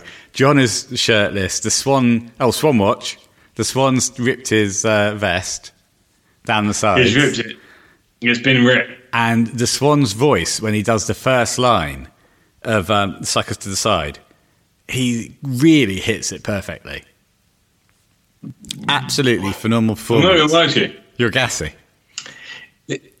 Yeah, I know. This feels like he pushes himself to the maximum when he sings My 98.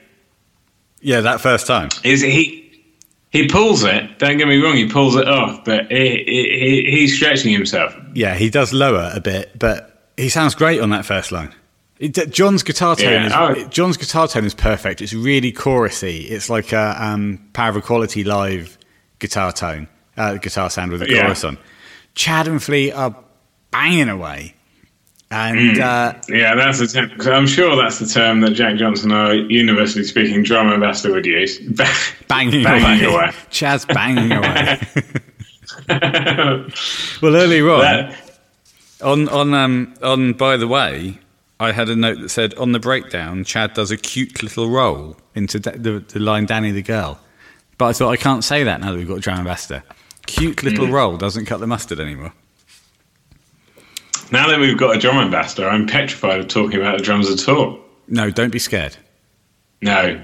Don't be scared. We mustn't. We must act in unison with the drum ambassador to bring a superior level of content. Golden content. Superior golden content. Now, as always. He's on the mic here, that man we know not who he is. Who is the man singing You're Gonna Get Yours on John's mic? But why bring him in for 2 lines? It's completely pointless. Because the rest of the gig has been hidden behind the Marshall stacks. Get rid of him altogether. Get rid? I think they did, didn't they? Yeah, eventually. Those big 3D Chili's logos are cool, though, that they've got waving around at the beginning of the song. Well, all through the song. Yeah, did you think they made them or they were given them on the way in? They were given them because it was a TV performance. But there's red ones and black ones. I didn't see the black I'd love a black 3D Chili's logo. So would I. I don't have any 3D Chili's logo. Well, you've got one. Dan Boyd did you a 3D's Chili logo. He did, although I don't physically own that. Well, you virtually own it. Yeah, virtual ownership is one thing, but physical ownership is quite another. Now, Flea and John together at 38:12, 38 minutes, 12 seconds, shirtless. It's a beautiful sight to behold, isn't it? Is it? Oh, man. Once those boys get their shirts off, then you know that they mean business. Well, quite. Finally, they mean business. It's the last song. That's what I was thinking. What's going on here? Have you been watching this whole gig thinking, when's John going to finally mean business? When are they going to mean business? Well, no, I know obviously John is less inclined to lose his top. Well, yeah, especially at this period. Earlier on, when he came back, they'd be doing like off the map. He was shirtless quite a lot during that era. Shirtless and he dribbled quite a lot during that period. Yeah, that was dribbly, John. Just got the new teeth in. Can't control his saliva flow. Yeah. But now, as an older man and obviously maybe a bit more body conscious, he still gets it out, but only during the last track. Have we done Off the Map? No. No, that's something. Write that down on the list. Yeah, Off the Map. On the list. Have you got the list there? No. There is no list. It's a virtual list, much like your virtual. It's a virtual list, but presumably you have just written Off the Map. No, I wrote on the list, Off the Map. God. On the map, off the list. Now, listen, Sam. Listen. At 38:26, Chad does do a pause during the verse, and I don't like it. That's what I referred to earlier. It brings the song to a halt for me. I think it might be Young Love Chug-a-Lug Me. Yeah. I don't like it, Sam. But okay, well, I'm sorry about that. But, I don't know. Listen. Shut up. You sound like me. At 40:27, he does the exact opposite on the next verse. He goes crazy. He doesn't pause it. He does a kick drum kind of massive roll, and it really builds the song up. Now, ideally on this song, I'd like him to play it straight. I don't want him to be pausing or doing. But I'd much rather have him do a really cool roll than actually do what he does on that kind of that quitting point that he does. Well, I'm sure Jack will have something to say about this, and I look forward to hearing it, because one of the things that I've always struggled with as a drummer is the kick drum. I always play it two straight, 2-1-2-ish. 1-1-2, 1-1-2.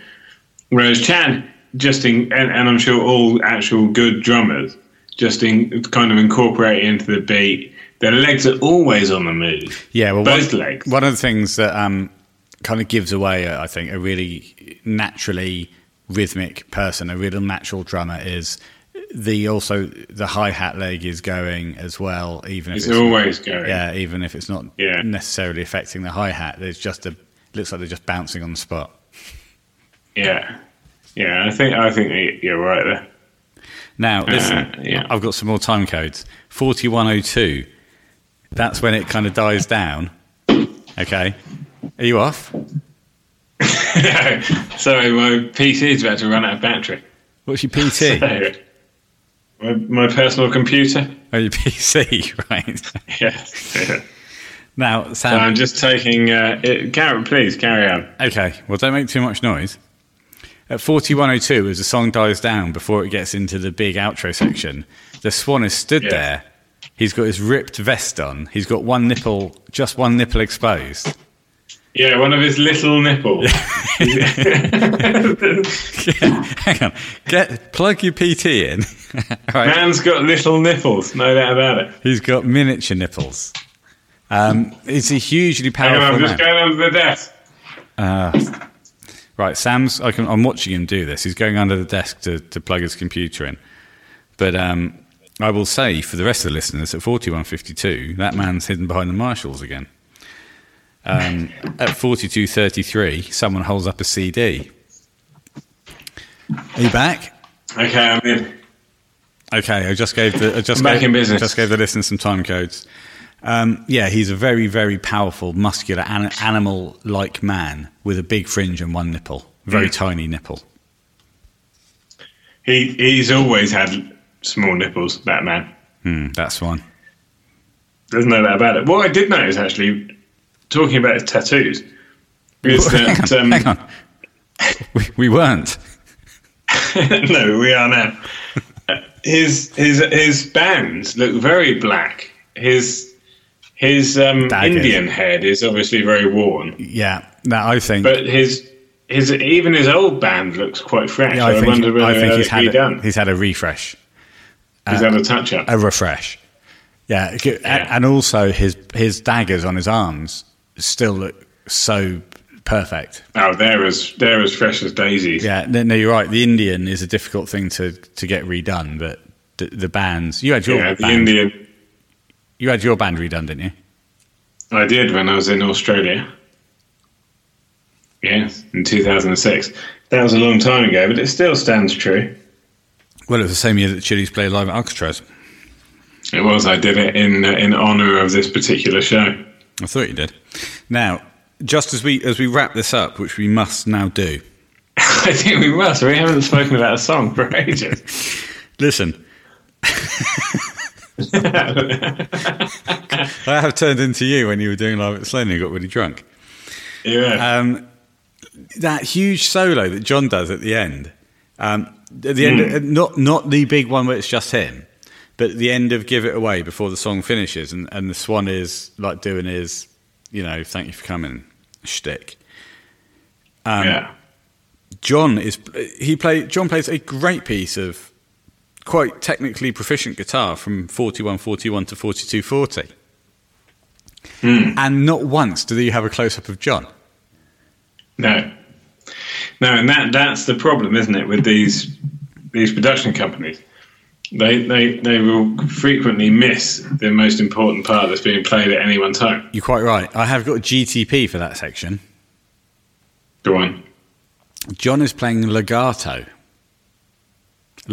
style. It's very, very fluid playing. He's playing a lot of it sounds to me, because you're not seeing you can't see him do anything. There is a long shot of him where you can see he's not tapping. So it feels like legato to me, and it feels like he's playing it three-fingered.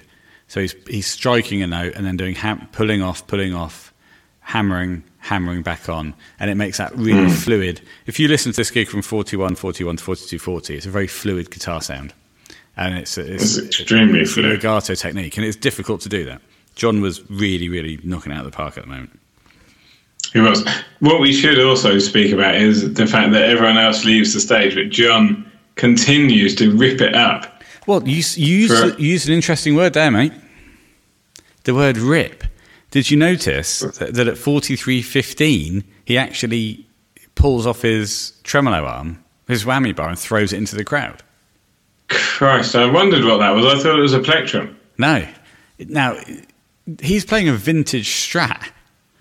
Yeah. So it's unlikely that's the original tremolo arm on it. But even so, to pull it off like he does is difficult, because it's a screw thread that fits on the tremolo arm. So, yeah. However, in order to make it more accessible, you unscrew it and it becomes looser. So it might have been on the end of the thread. Yeah, on the end of the thread. He does pull it off and throw it into the crowd. Imagine that. having John's... That's the raw emotion. That's the raw emotion. And he's smiling when he does that as well. He absolutely loves it, doesn't he? Oh, it's such a wonderful little section. Everyone goes off. There goes Flea bogs off, and John is still going wild. As Flea walks off, he gives John a look. He looks at him to say, he's still going. Yeah. He might be here sometime. Yeah. And then it's fantastic. It's lovely. And then he obviously brings it to a natural close and then finishes it on a straight chord. Oh, that is lovely when he just clicks off at the distortion and finishes it on a clean chord, and then gives his guitar to Dave Lee. Yeah, he drops it on the floor, really. He doesn't give it to anyone. He drops it on the floor, and then as soon as he puts it down, he prances back up. Well, I call him the prancing pony at this stage. Yeah. He does. Lovely. He prances off. But you can see the guitar tech's face when John takes the guitar over and puts it down. It's just like, yeah, that was cool. Yeah, and John never throws it down. No, he always places it down with a certain amount of care. Yeah, I mean, he's very, very precious about his guitars, but not about his tremolo arms, clearly. Yeah, absolutely. Yeah. No, it was wonderful to see, and he comes back on, says a couple of words, and then bounces off again. Thank you, John, you beautiful pony. You beautiful, beautiful pony. You're a beautiful, beautiful butterfly. What's that from? We can't wait to see him again. He'll be back. Alien Resurrection. Okay. He's got a chance to grow his hair again as well, which is nice. Yeah, well, I'm growing my hair because I can't get it cut. I'm growing mine as well. Yeah, but you can just shave yours off. Anyway, okay, let's get to the handles. We've drifted again. Go to the handles. Okay, if you want to get in contact with either of us, well, no, specifically me for this particular bit, I am bentownsendmusic@hotmail.com.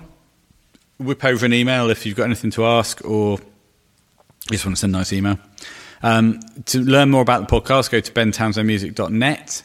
You'll be redirected there. I've just redesigned the website to be more podcast heavy because my live music's been put on hiatus. It is. Now, Sam, what are you on Reddit? On Reddit, I am... I have no idea. Okay. You're universally RHCP Odd Sam. That's correct. And I am Unispeak-RHCP Podcast. On Twitter, I am at Universally RHCP, and Sam, you are? At Stack Townsend. Boom. Stack Townsend. Well done. Now, thank you very much for listening. Yes. Well, I've thoroughly enjoyed this. It was nice to see you, mate, in these lockdown times. It's been a pleasure. I feel like we've rambled, but people, will enjoy it, and it gives something for people to, listen to during these very, very difficult times. Yes, very difficult times. Oh, God, not again. Yes, you've gone off again. Oh, Christ. We will just wrap it up and say thank you for listening to Universally Speaking, the Red Hot Chili Peppers podcast. Sam, can you say goodbye without rambling? Yes. Goodbye. Without rambling.